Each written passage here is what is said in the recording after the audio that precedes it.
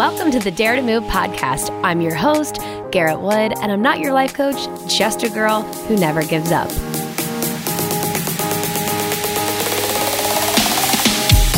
Hey guys, what is up? I am so excited today for you guys to hear all about kind of the innovation that has come into the fitness space.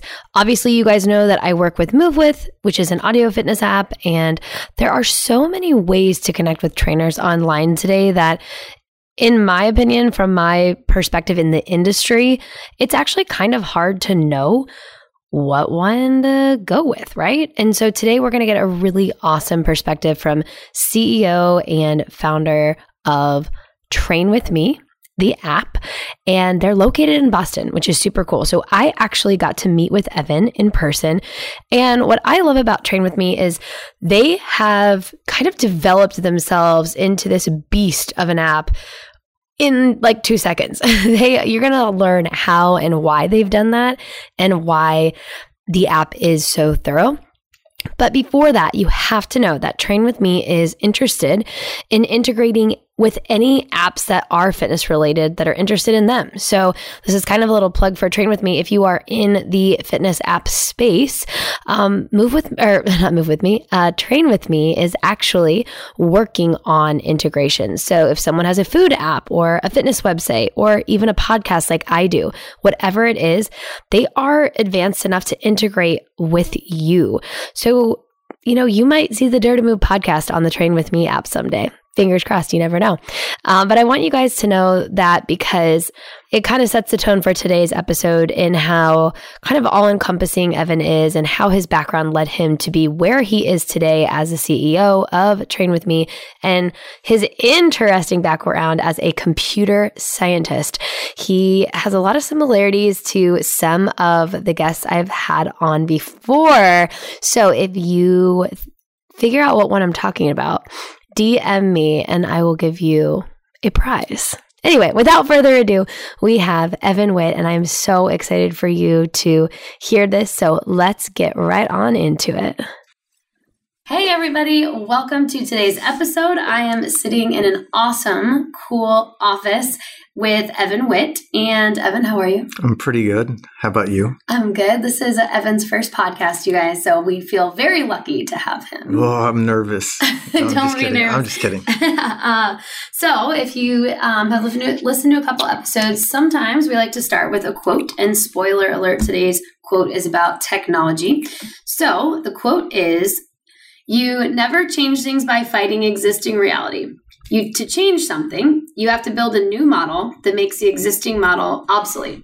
I think in technology that's an interesting quote because I do think that you have to build new models and completely reinvent things to make change. But on a different hand, you also have to work with what's there, and there's a pre-existing situation for anybody. One of my favorite examples, actually from business school, I went to MIT Sloan.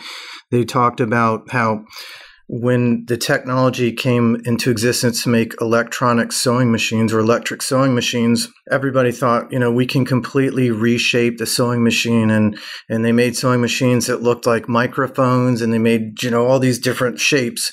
But the sewing machines that worked were the ones that looked just like the old-fashioned ones with a pedal because people are familiar with that. So I think there's a lot of reinventing, but there's a lot of figuring out what people are used to and figuring out how to bridge the gap from the past to the future. That's a really good example and interpretation, and what it kind of made me think of too, which maybe the listeners will relate. The first time I used a Mac, I was so confused because it was unlike any way I had interacted with a computer before. Now, obviously, it's all I use and all I know, but yeah. I think that's kind of one of those switches that if people don't, some people to this day will say I'm not a Mac person. Yeah, and I think I've switched from PC to Mac about probably 4 or 5 years ago.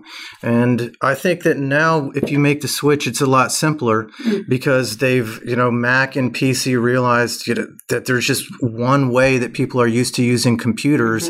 If you don't do it that way, they're probably not going to understand how to use your computer. Same thing with apps. Same thing with pretty much any technology products, that people use today. Yeah. And speaking of apps, we're going to get into that today, which is very exciting. Fitness apps. But before we get there, I usually ask the second question. You're sitting on a plane and someone asks you, what do you do? And I ask that because sometimes people don't identify themselves as maybe say their job title does. Yeah, if I'm on a plane and someone asks me that, I would say I'm a technology entrepreneur, and that's what I think of myself as first. And then I would tell them about the company I'm working on, which is Train With Me, and we're creating a fitness and health technology that's trying to make it really easy for just ordinary people to get quality services and get healthier, without having to spend as much money or, actually go places in person as much. We still think there's a combination of in-person training and online training, but identify myself as a technology entrepreneur and computer scientist first. Excellent. And I really do want to break down technology entrepreneur later, simply because you have a very deep background in tech. But you're the CEO of a company. And so I'm not going to get there yet, but I do want to dig into which side came first as far as entrepreneurial and tech. But before we go there, it's funny, I Googled you and I found something I've never seen before, which was a JavaScript mentor page. It was from forever ago. And there was a quote that you had written just about yourself for this page. And it said, I started coding JavaScript before it was popular in 2001 at SAP. I built a JS Drive Gantt chart. Did I say that right? Gantt chart. Gantt chart. Close enough. And served other dynamic components and realized the power of JS very early. And I am very familiar with the term JavaScript. Okay. I'm not well versed enough to understand how it works and what it does, but I want to know, what got you so interested in technology and JavaScript and coding and all these things?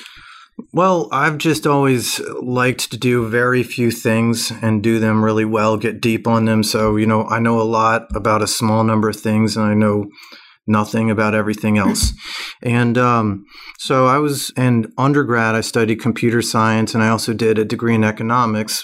Interesting. I decided, to go into the computer science as far as work. And I think I just got addicted to the coding. You're solving problems. It's fun. And as you write code, you get to see things come to life. And I think that what's amazing about computer science and software today is that you can pretty much build almost anything you can imagine. And it's hard for people to understand how free they can be with their imagination or creativity and how many possibilities there are of things you can build. But I just found myself starting to code, just enjoying it, getting in a zone and building. And that was, early in my career. And so JavaScript, I don't know if this is interesting to most of the people that would be listening to this podcast, but it's just a programming language.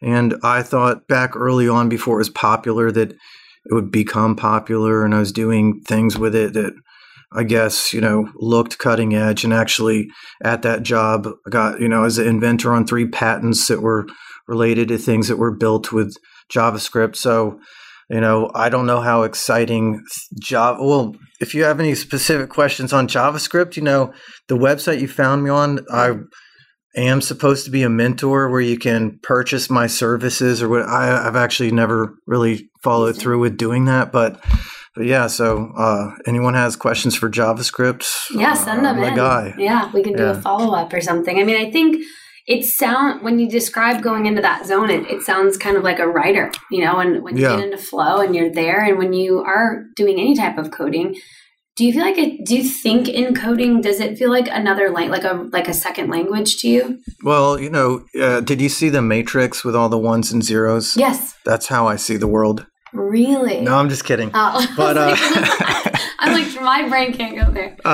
No. You know what? I would say that I think in a very code-like way, and that thinking about coding and algorithms affects just the way I even do tasks. So if I'm, getting the dishes out of the dishwasher, I'll end up, doing getting 2 plates with, one hand for maximum efficiency or what, just like whatever I'm doing, I always think about efficiency and algorithm. So I would say it affects pretty much the way I operate. Thought process. Yeah.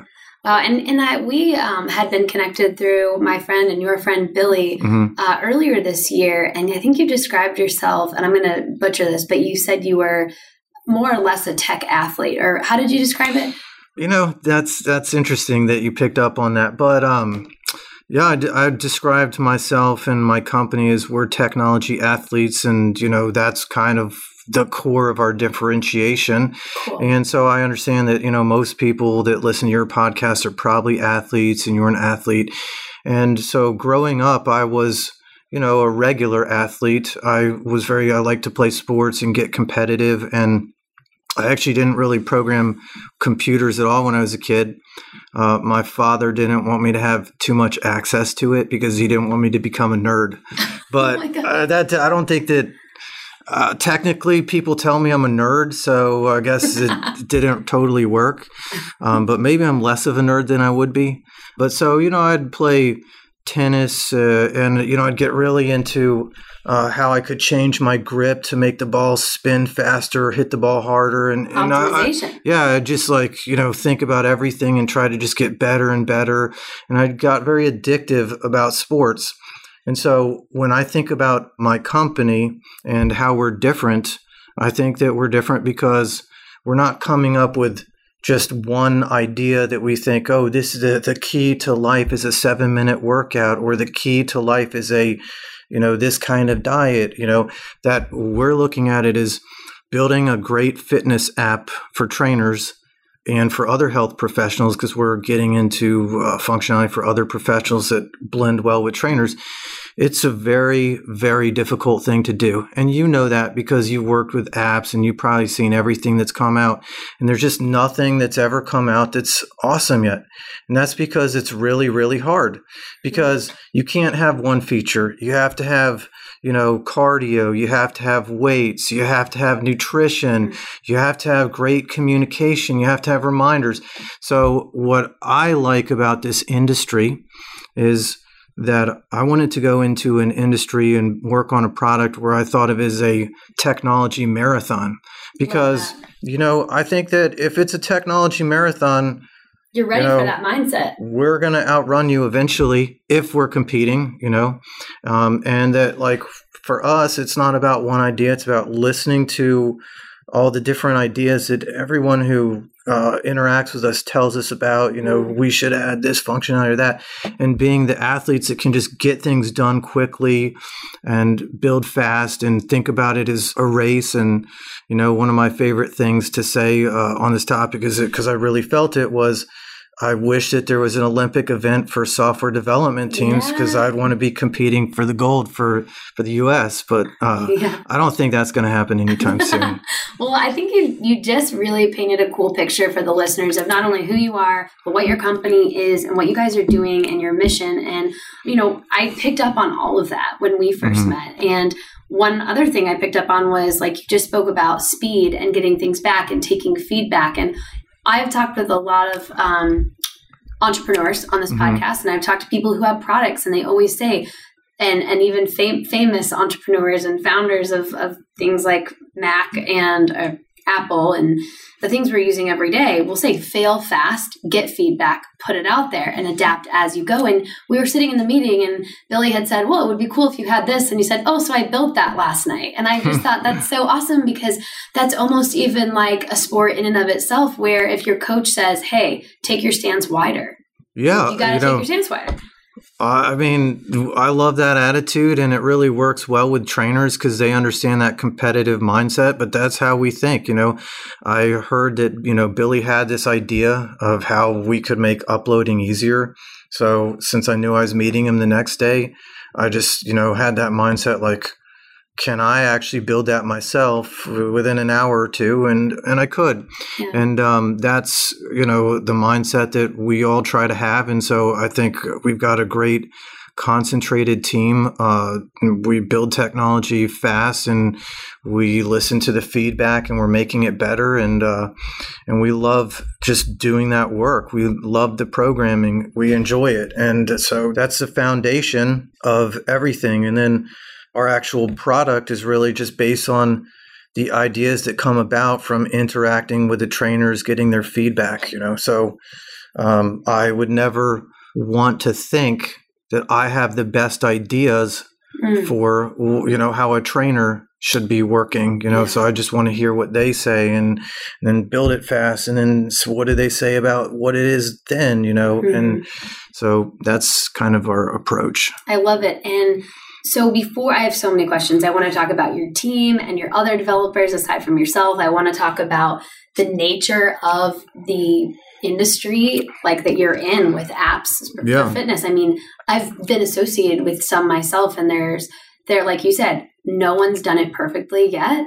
And it's just uber competitive. But before we go there, let's take a second to tell the listeners what exactly Train With Me offers, and maybe start with kind of the first iteration and what you guys came out with and then where it is now. Okay, well, when we first started Train With Me, I'm been friends for a long time with Colin Comey. He runs the gym, the Devonshire. It's called the Sky Club.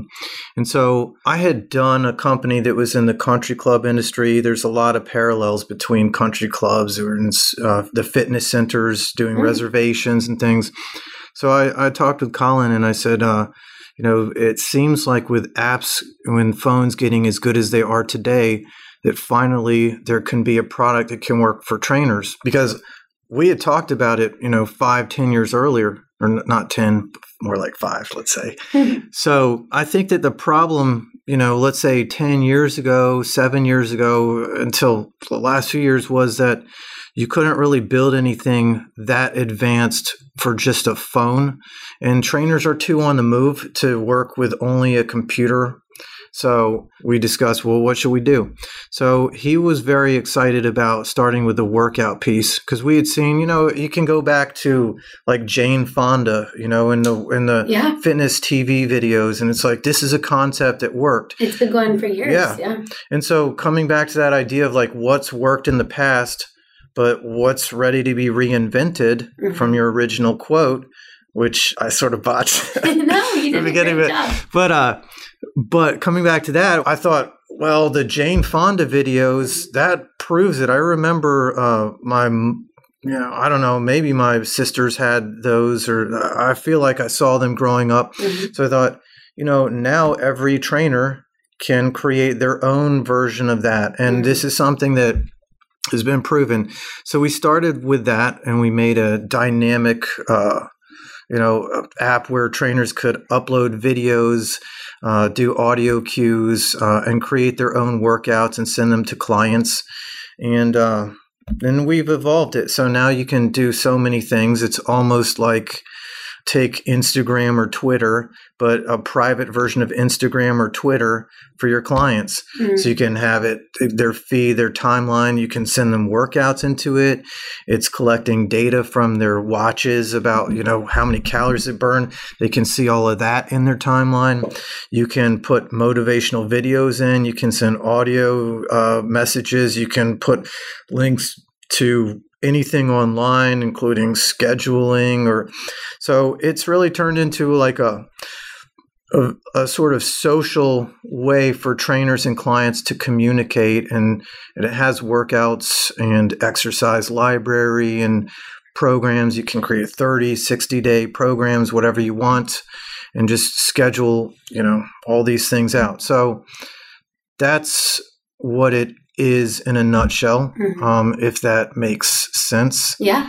And in the last couple of months, like we even have a healthcare company that's using our platform for things. It's a confidential deal, so I won't go into it too much, but it showed me, wow, what we've built, it's appealing to a much broader audience. Yeah. And it's pretty neat. Just that's kind of what it is. That's amazing. And I think one thing that sounds unique about it is, well, one, as I'm someone who's going through building not personally, but paying someone to build a website for me. Yeah. That's not an easy thing to do. But when you even just showed me the recent iteration on your phone of what the app looks like, it looks like a personal website. So you're essentially handing trainers a place where they can put all their stuff and their workout videos and their programs and all these things. And I don't know how many trainers are listening at the moment, but we're not that good with tech, and or not many of us. I shouldn't speak for all of us, but I couldn't build that on my own. But the other part of it is it has to be user friendly and intuitive for someone to say, you know what, it is going to be cost effective and time effective for me to open this app and go to my gym with someone I trust. Like I'm going to go work out with Billy on this app because I know Billy, I like Billy, Billy's great, but I don't want to go travel to see him right now. And so I think that there's definitely something to the app. And it sounds like you guys have really blended in all of the things. You know, some apps like, for instance, I work with MoveWith, that's audio fitness, and it's my voice in my coaching, but you can't see me, right? So it's a different offering, but it sounds like you guys have something that's, again, very functional and that could blend in with someone's life. And so I guess one of the hurdles I would think of is, because I've dealt with this with training people online. How do you convince, or how are your trainers convincing people to work with them on that online? Because a lot of people say, well, I'd rather just see you. And I have found that it's a lot of highly motivated individuals. Would you agree? What has been kind of the feedback with the actual avatar that's, adapting to the app? I think that's a good question, and I don't think there's just one answer to that. I think it's just about making the app better and making the trainers even understand how to use it better. And so, for example, I work out with Colin Comey and Jason Joyce in the app, and one simple, surprising thing just changed my experience with Jason. Which there was a capability in the app that we didn't even realize how big it was. And it's that Jason just started sending me audio messages every day. Just a 30-second message that says, hey, Evan, hope you're having a good day. Try to get in this workout today because we're going to do this tomorrow. And also don't have any Coke for today. And when he says that to me in that audio message, and I know I'm going to see him and talk to him, and I do in-person training too. We don't think that you should stop in-person training just because there's an app. We just think that on your off days where you're not doing in-person training, you should know what to do. So with that, it makes me do the workouts. And then once Jason saw how good that functionality was for me, I think it opened his mind to doing that with more clients. And so it's just like each little thing that makes the app better, and the app's tracking your data in a user-friendly way for, if you hook it up for heart rate or things like that, just make it easier, more fun. And, I think there are certain clientele that really take to the app more easily than others. And so, for example, we actually had a lot of success with older people because older people don't necessarily want to go to the gym, but they don't want to die. They want to do something.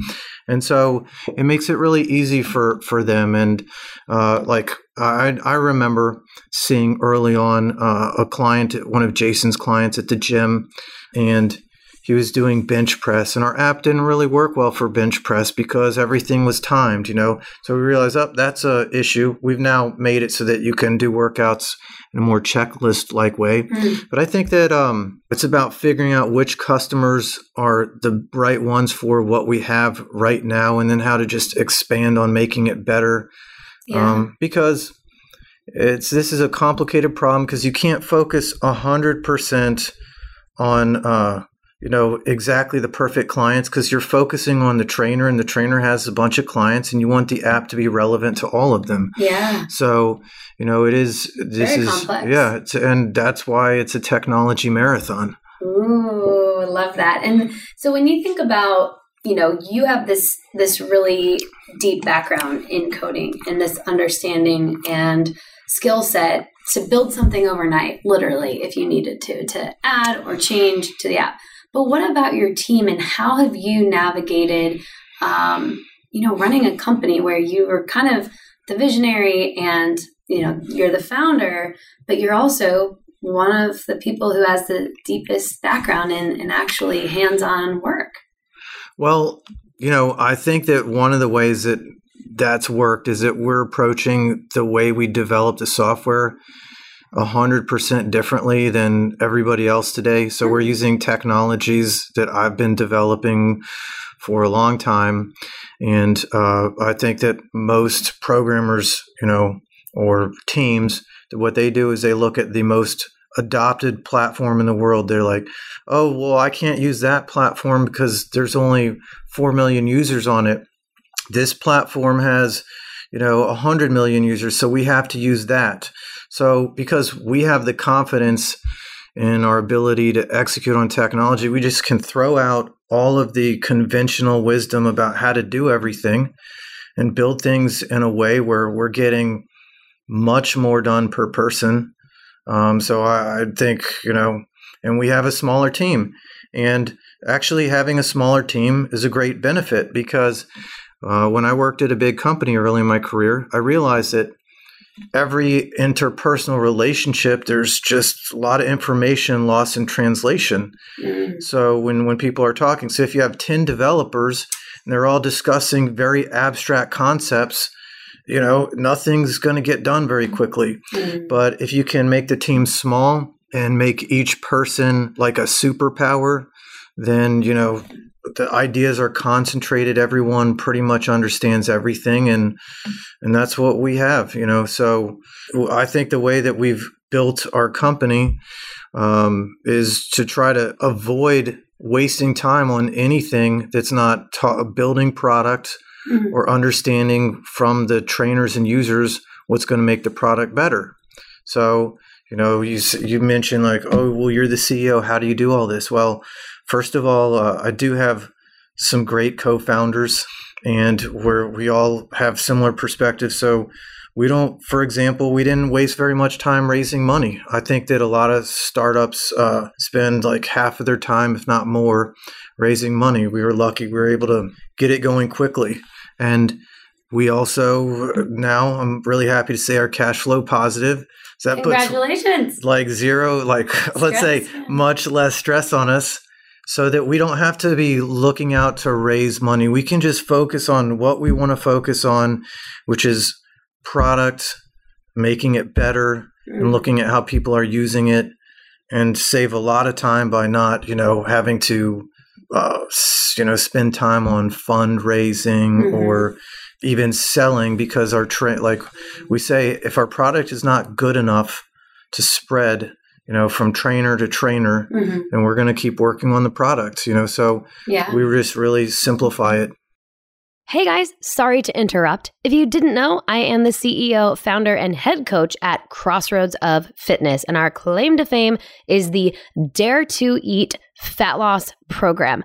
I wanted to let you know that we are actively taking on new clients. I have 2 other lead coaches right now. And if you are interested in losing 6 to 12 pounds in 12 weeks, we want to work with you.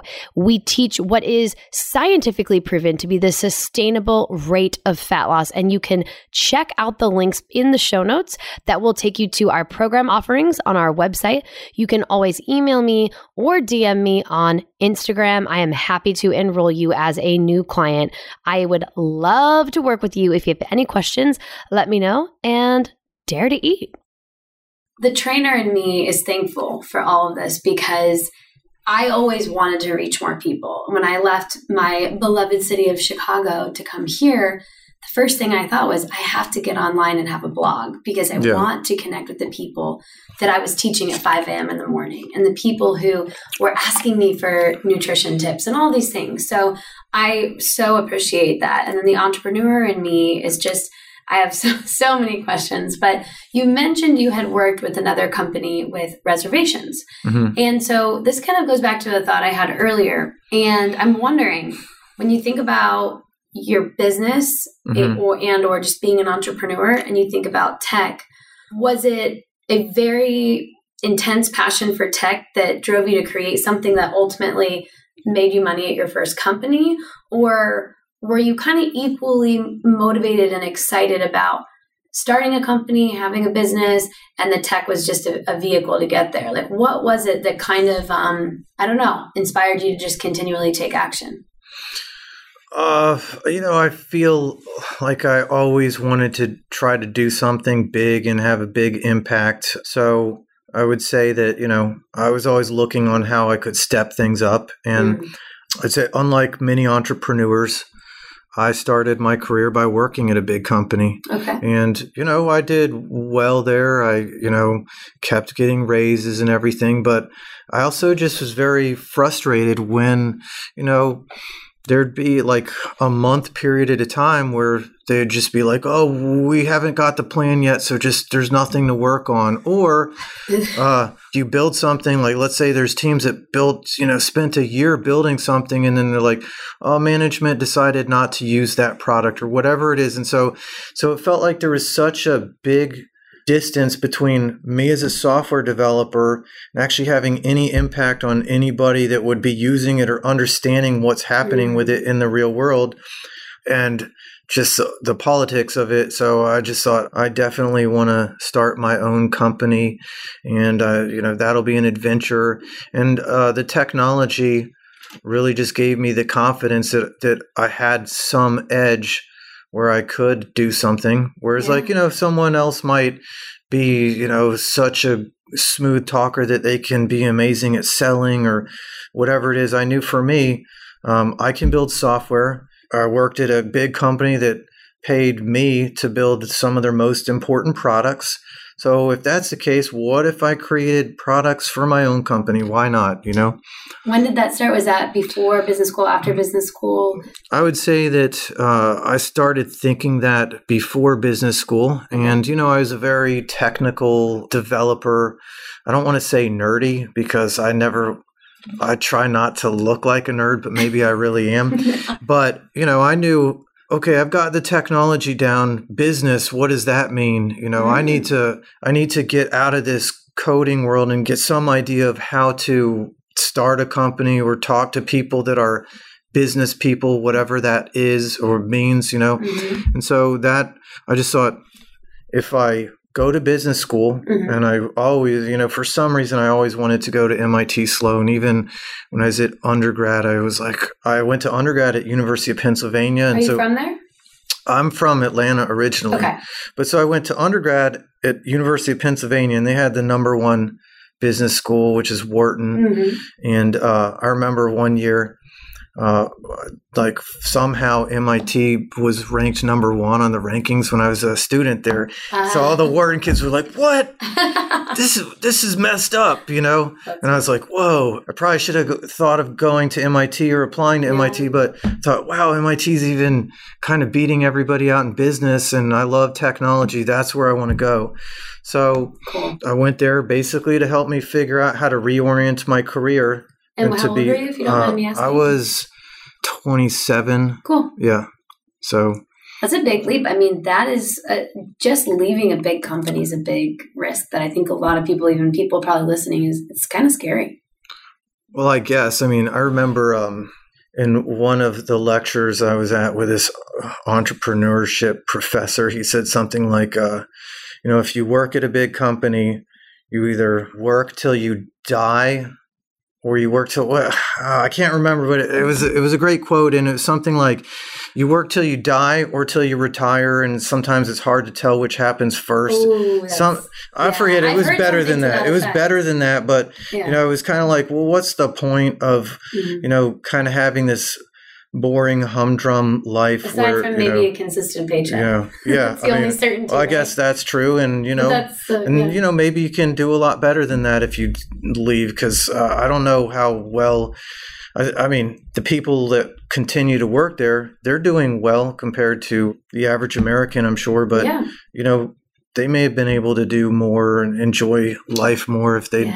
Who knows? I don't want to say anything, because I thought it was a great company where I worked. And it's just a matter of there's, I think, some people, and I guess it's just the crux of the entrepreneurial spirit. It's like a hunger to create and to do more. And like you were saying, you just really wanted to have an impact on the end user and not be a part of like a long line of things. And I think that that's really admirable. And I have very similar kind of spirit, if you will. And so really quick, before I forget, when you mentioned creating and working on these own things for yourself, and you said, I'm a software builder, what if I just did that for myself? Yeah. You had also mentioned that you're working on a couple of patented things.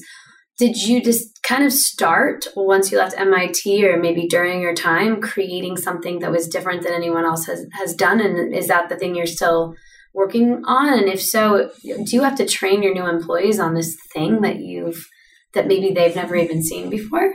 Pretty much. That's crazy. Yeah. Well, let's see. So I worked at this company, SAP, and a lot of people wouldn't have heard of it, but it's one of the biggest software companies in the world.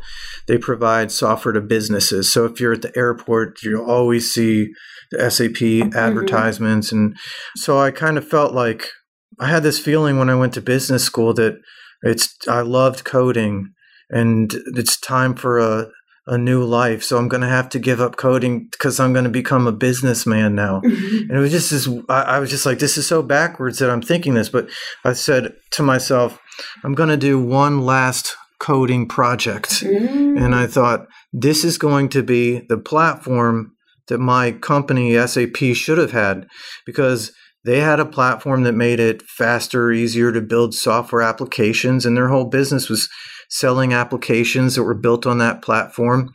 And so I had a very inside view of what that platform looked like. So I just thought, that platform wasn't that great. I could build something better. So that's what I started on. And I basically was always careful with the businesses that I've done to retain ownership of that intellectual property. Very smart. And, we've continued to build on it. And I think it's, it's really amazing technology. You're cutting out the middleman, right? In like kind of a sense. Because you would have to, in theory, you'd have to pay or purchase the platform, or would it be free to use if you were using another type of platform?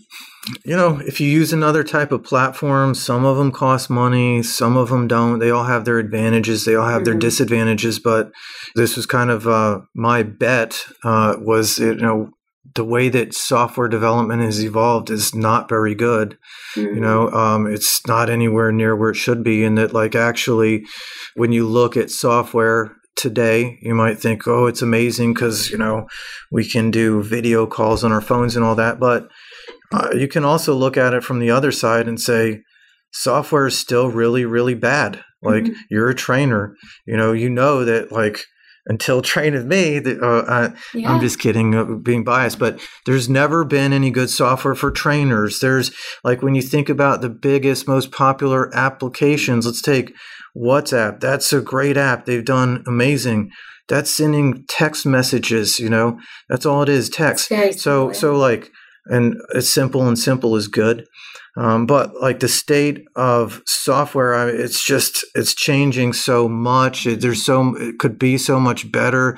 My DVR crashes all the time. Just things in 2019 still don't work well. They're still not easy to figure out how to use software and technology. Yeah. And so I think that it's just evolving, and we think, we're going to do things in a different way that is better, and that's just a bet that we make. I think that's an exciting bet to make, and a really bizarre parallel. My grandfather used to always, he would not open a business until he could own the real estate underneath it, because he controlled that piece of it, and when you control real estate, or in your case, intellectual property, that's so valuable. Yeah.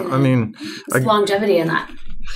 Yeah, I think of a good way to explain this to a non-technical person is that building technology products, it's like building a house of cards. You can build a feature, but then if you don't build it well, then the next feature you build will be very hard to create because so you have to, it's like building a house of cards. You have to have a very solid foundation, and every single thing you add has to keep it solid, or else the whole thing will fall apart. And so I feel like our technology approach, we have, a very solid foundation that we're building upon, and we all enjoy it and we love it, and we have fun knowing that what we're doing is different. We have a different approach, which makes us faster, and we don't need to prove to anyone that it makes us faster from a developer standpoint, because other developers would look at what we do and say, whoa, that's kind of crazy. And I get it, because in my first job, I remember one of the things that was patented, when the other developers saw it, half of them were like, "That's awesome." And the other half was like, "That is wrong. That is just the wrong way to build something." And then the manager's like, "Hey, we'd like to patent this, Evan. Can you help us put that together?" So, the engineers some of them hated that approach. So we have an approach that, some engineers would hate and some engineers would love. And it makes it easier for us to build a taller house of cards without it toppling. Yeah, that's a really good analogy and exciting thing. It seems like there's a very big degree of self-trust and also gambling at the same time because you're betting on yourself, which is, I think, pretty awesome. I'm curious to know about fitness in your life. Is that something that you think helps you maintain, the ability to balance all the things that you're balancing right now? And was that the impetus for Train With Me? Was it something that happened to you personally with fitness? It was. Yeah, it's interesting because when I was growing up, I was much more interested in playing sports and thinking about fitness. But it was the same, because I loved baseball and I loved tennis and I played, tennis on the high school team, got very into it. And so, I'm running and exercising, but I never was organized about going to work out at the gym. So I didn't really know the details. All this fitness stuff is very counterintuitive to me. So I just never learned about fitness, and I intuitively had all the wrong ideas, So I remember once when I was in college and I felt like I put on the sophomore 15 or whatever. And I thought, the best way for me to lose weight and get in shape is I'm going to go to the gym and work out for an hour and I'm just going to eat cereal, or whatever. And, now I understand why that, it actually seemed like it worked okay, but I understand why that's not as good as, having more calories that are chicken, protein, whatever. Yeah. But my intuition on fitness, and I think many people's intuition is just very counterintuitive. Totally. And so I ended up injuring myself because of my terrible intuition for fitness. Oh, no.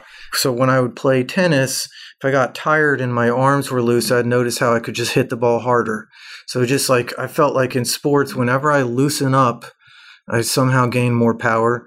And so I was, was at the gym for the first time in like over a year, and I was really tired. And I thought, let me see if I can apply this sports technique and see what happens. What the hell? And it's kind of like mind over matter, and I ended up injuring myself, having to have surgery. The surgery went wrong. It went badly. Had to have another surgery to fix that surgery. And, at the end of it, I had physical therapy. And so I didn't feel anywhere close to being able to go work out normally. But they said, that's your last session. You're done.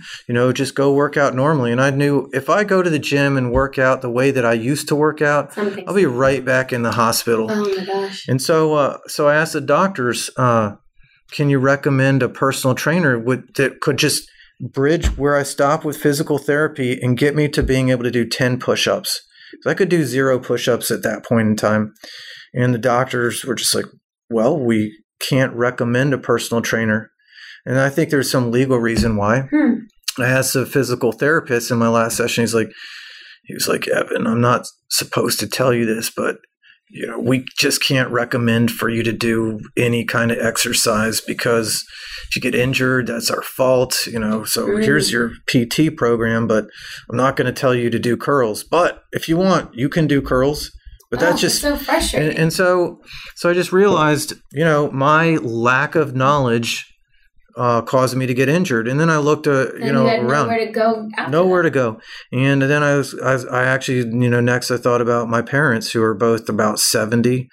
And I thought, well, they need some fitness help. And they're not really that excited about going to a personal training session that's an hour long.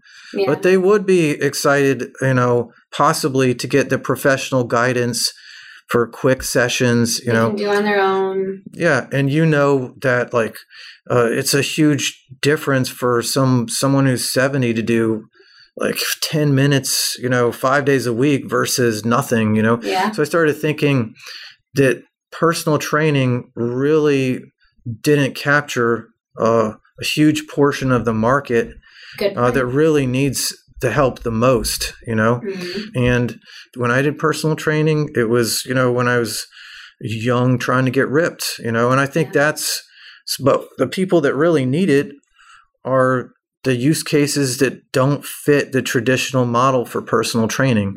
And so that's what made me think we need to tackle this problem. And I got the band together, called Colin, said, what do you think? One of my co-founders is Michael Bressler, a college roommate who he actually was in finance for 15 years.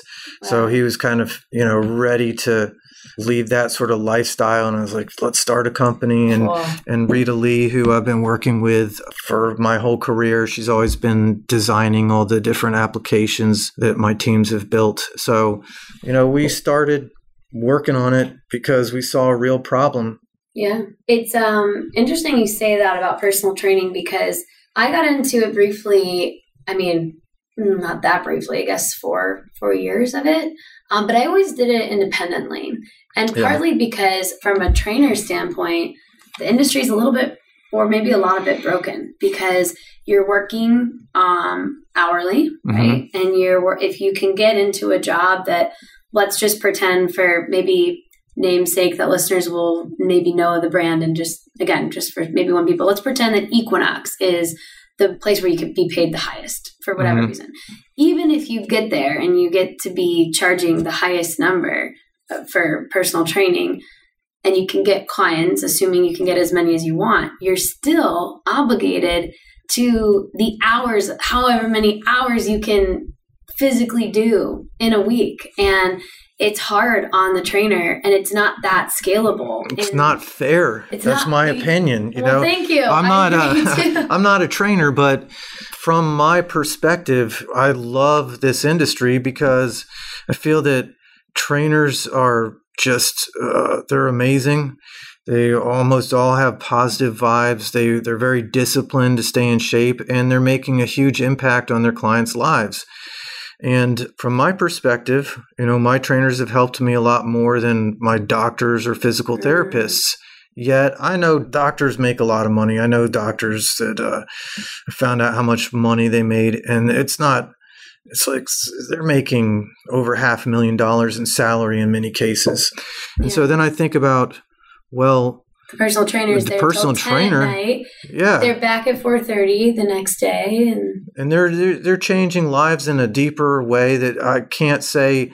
It seems to me as impactful, maybe even more impactful than many doctors. But yet, the average salary for personal trainers in the United States, like I've seen different numbers, but it seems like the average is somewhere between like 30 and 50. And I saw a number that only 10% of trainers make above 80, something like that. And then from knowing some great trainers, I see that in order for them to make a 6-figure salary, they have to be working really, really hard. Yeah. It looks very tiring, and it just, it actually seems like a problem in the world to me, that it's just not fair. And so that's part of what we were hoping to make better. And I think we have. Yeah. I mean, you're hitting the nail on the head in the sense that, like what we were both saying is, you only have so many hours in a week. Yeah. What a lot of trainers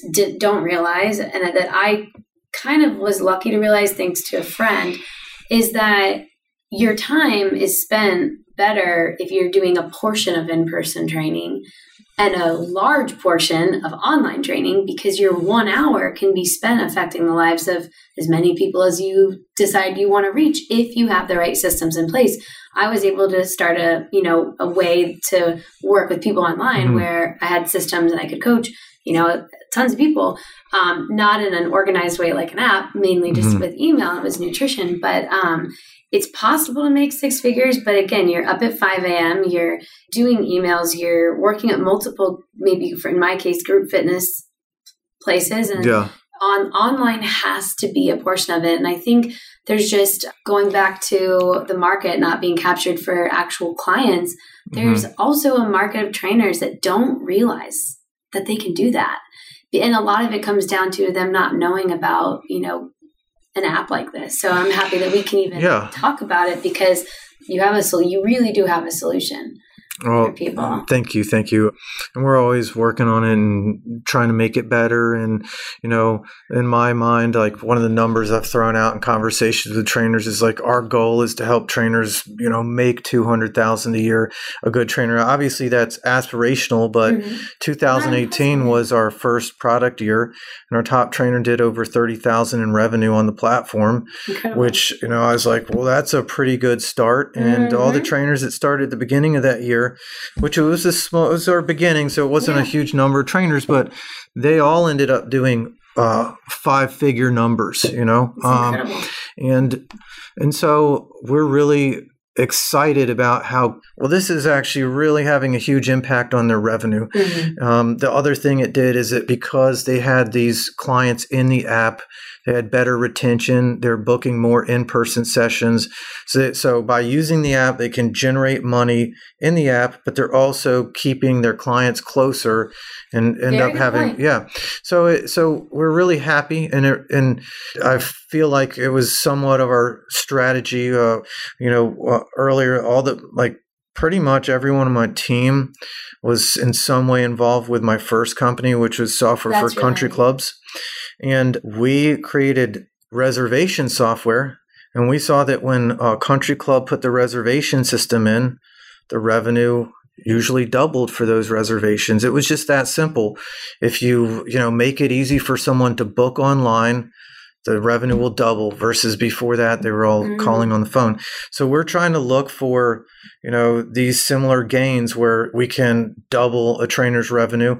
And I think that I feel pretty good about what we've accomplished, and I do hope that this year, hopefully, we can have someone who hits, the 200 mark on overall compensation, which I think is actually possible when you take, the in-person plus the app. I think that's actually not too far away from being possible.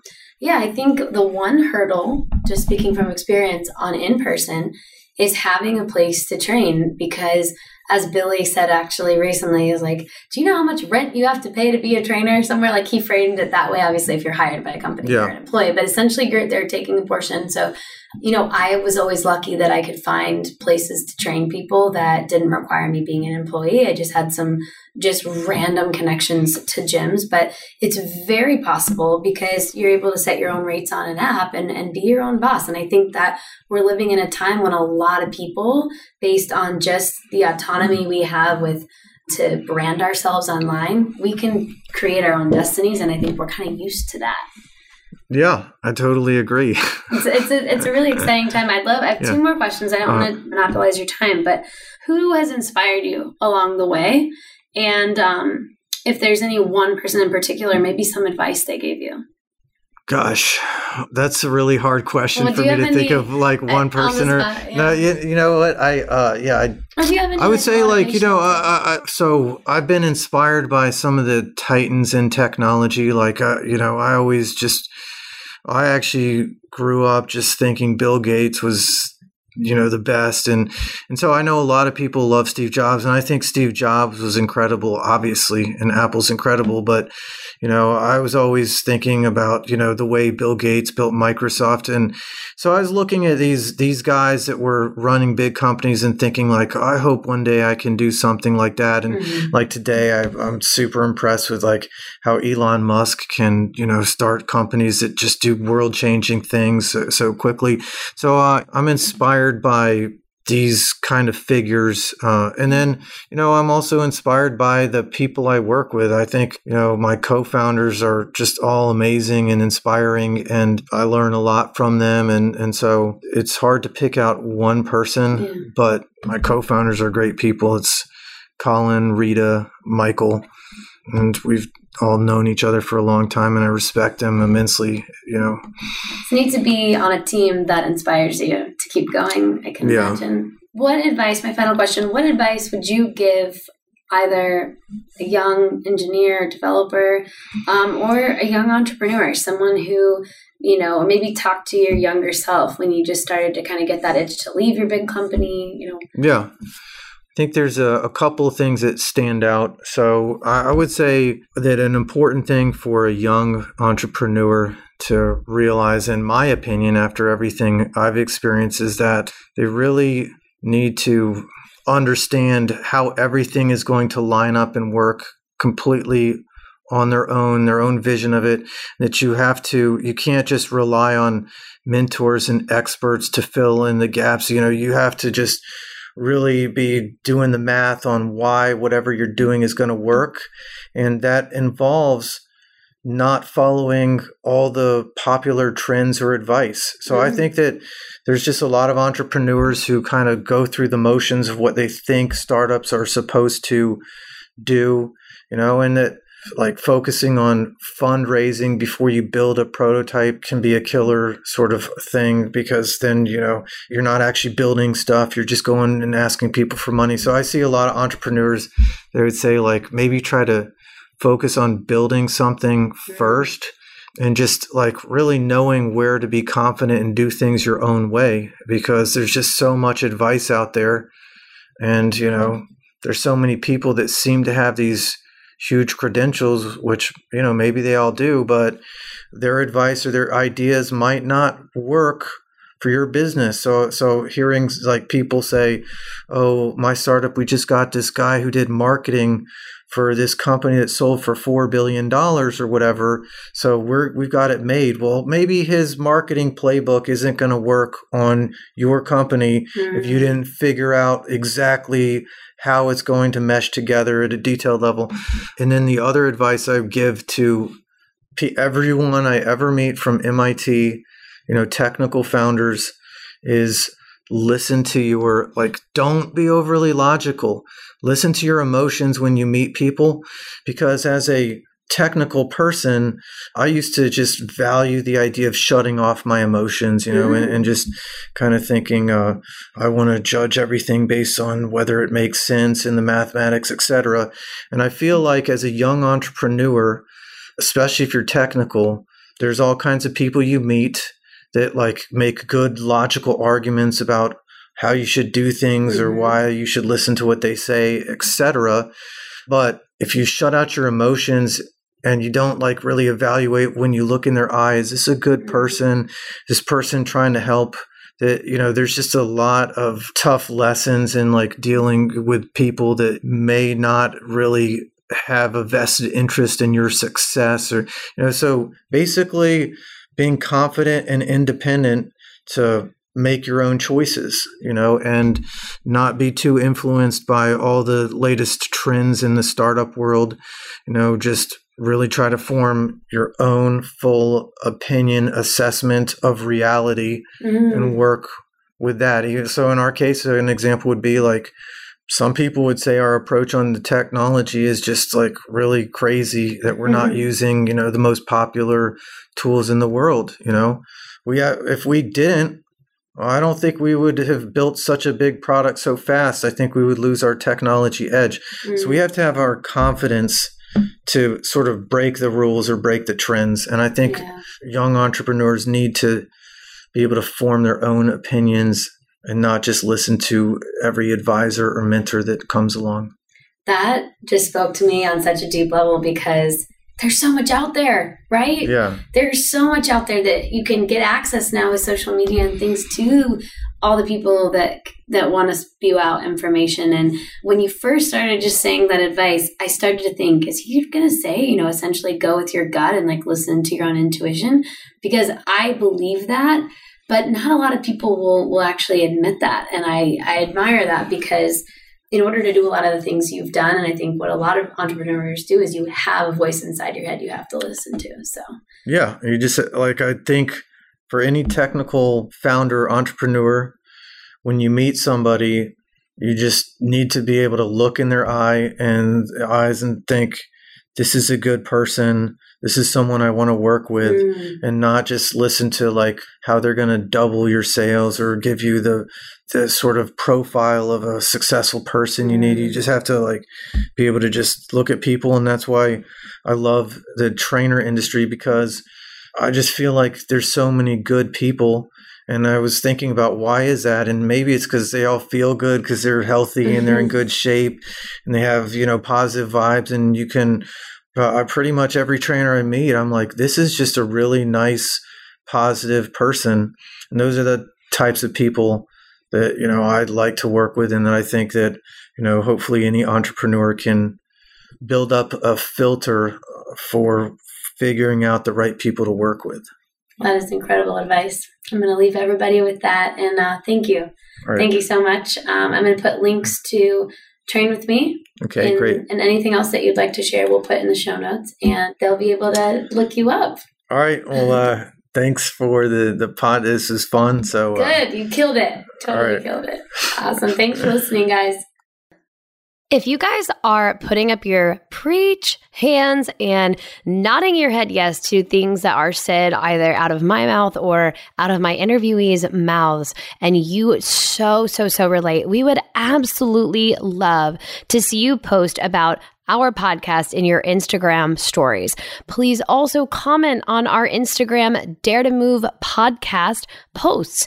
If you do a post in your stories 3 times and you comment on one of our podcast posts and you give us a review on iTunes or whatever platform you are using, we will be rewarding one lucky person every month with a $100 gift card to Amazon.